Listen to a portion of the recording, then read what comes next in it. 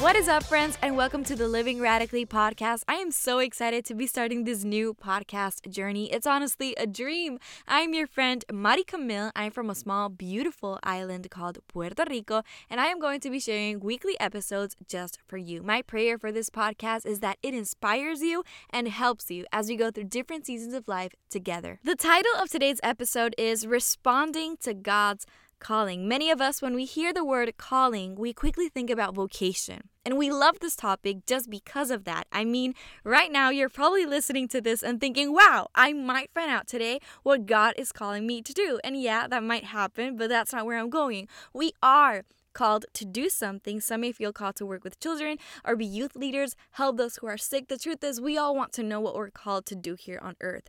But the little detail, or should I say, major detail, is that before God calls us to do something, He is calling us to be someone. So before we actually do something great for His glory, we have to be someone great for His glory. And that's what we're going to talk on today's episode. You've probably heard this verse before. It's found in the book of Matthew, chapter 22, verse 14. It says, "For many are invited, but few are chosen." Other versions say, "For many are called, but few are chosen." The parable of the wedding banquet. Today, we are going to break down this passage. But before I start, I am not a theologian, teacher, pastor. I do not have a master's in theology. All I have is passion for the Lord, love, and a lot of faith. So we're going to break this down Mari's style, what I am interpreting from this scripture. So let's begin. Matthew chapter 22. Jesus spoke to them again in parables, saying, "The kingdom of heaven is like a king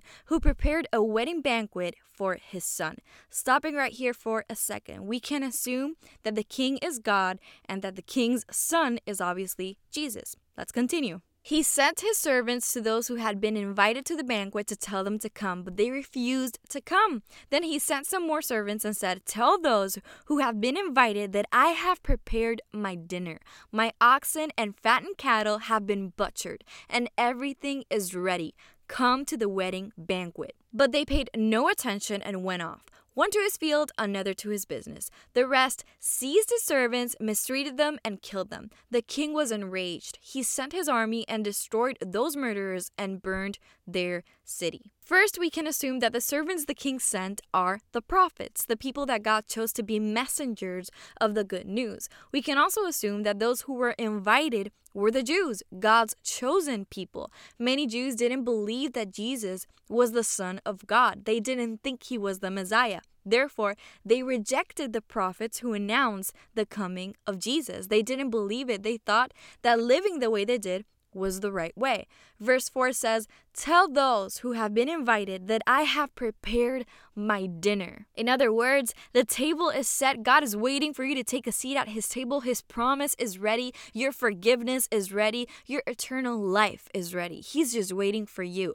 Now, let's go on. Verse 8. "Then he said to his servants, 'The wedding banquet is ready, but those I invited did not deserve to come. So go to the street corners and invite to the banquet anyone you find.' So the servants went out into the streets and gathered all the people they could find, the bad as well as the good, and the wedding hall was filled with guests." So here we learn that God's kingdom, His invitation, it's not just for the Jews, it's for everyone, the good, the bad, and those who are in between, literally everyone.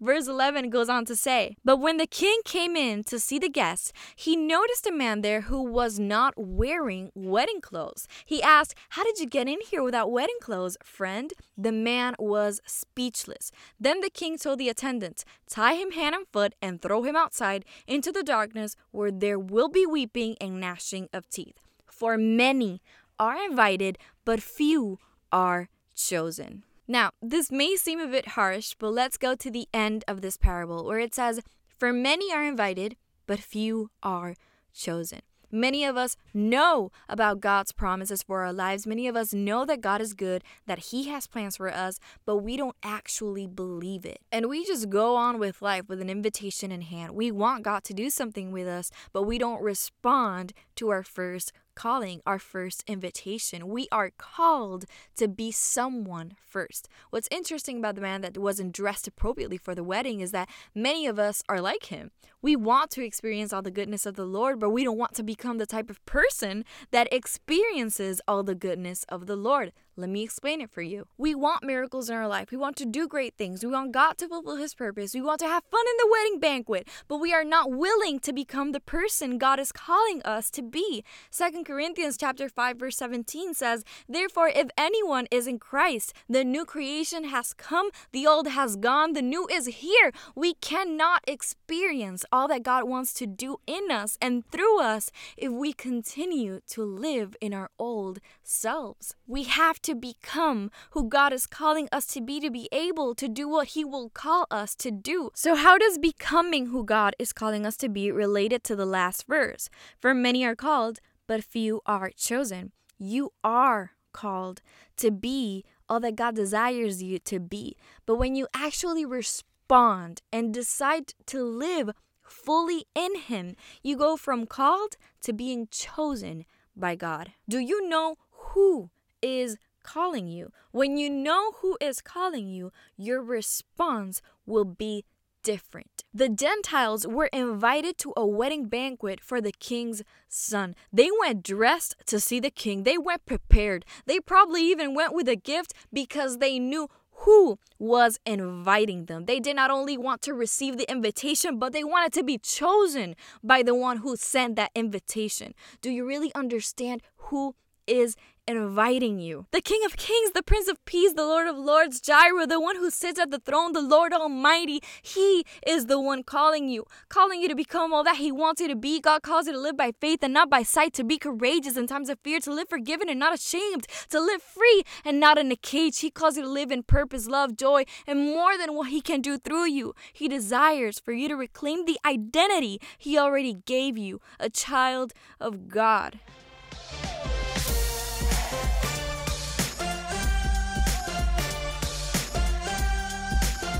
I hope you enjoyed this message. I'll see you guys next week for another episode. God bless. Love ya. Mwah.